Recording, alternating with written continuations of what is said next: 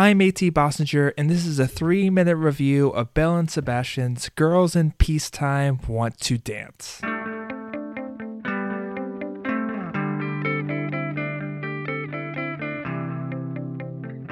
Hi folks, you're listening to Unsung, where I cover music from top 40 to the band next door via reviews shorter than the song.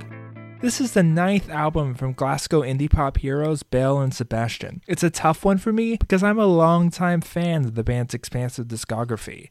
But that being said, I only really like or love a little over half of the songs on this one. While much of the album is a return to form of sorts for the band, there are 5 or 6 tracks here that push way too hard on aesthetic, often channeling the recent disco revival craze, without really championing a vivid tale, per se. And ultimately, what I look to this band for is superb storytelling. The conundrum of this album, though, is that the other half of this record is made up of triumph after triumph for Stuart Murdoch and the rest of the band. These tracks recall albums like If You're Feeling Sinister and The Boy with the Arab Strap. They are poetic, melancholy pop songs that recall the Smiths. Excellent storytelling with sonic atmospheres that move each story forward without distracting too much from the narrative. Where this album goes wrong is on the songs that focus too hard on clever one-liners or on mere danceability. While I love some good disco, it's not this band's forte, and things work out better on this record when Belle and Sebastian stick with what they know. My choice cut is Alley. It's a snarky tune that manages to be fun and moving without sacrificing its tone. The narrator, speaking to the titular Alley, sounds sort of like a mental health therapist who's terrible at their job,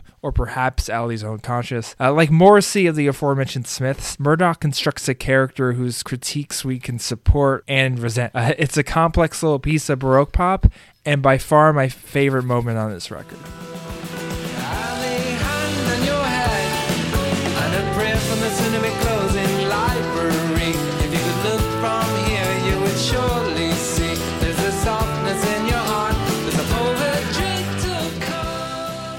Next of kin are the Smiths, Eels, the Magnetic Fields. In its best moments, this album boasts heart on its sleeve, narrative-based indie rock at its finest. That's Girls in Peacetime Want to Dance, released through Matador. It gets a yellow light. I really like half the songs here, and even love a couple, but a band this far into their career could do a little better. I love that the band has turned back towards a more subtle narrative-centered direction on some songs, and hope to hear more tracks like Alley or The Cat with the Cream in the near future. Longtime fans can definitely get something out of this record, but if you're looking to give this band a first listen, I recommend digging a little bit further back in their catalog. I'm A.T. Bossinger, and this has been Unsung, reviews shorter than a song. Special thanks to GetOffLoops.com for providing our theme music. Until next time, remember, music is life and life is mundane.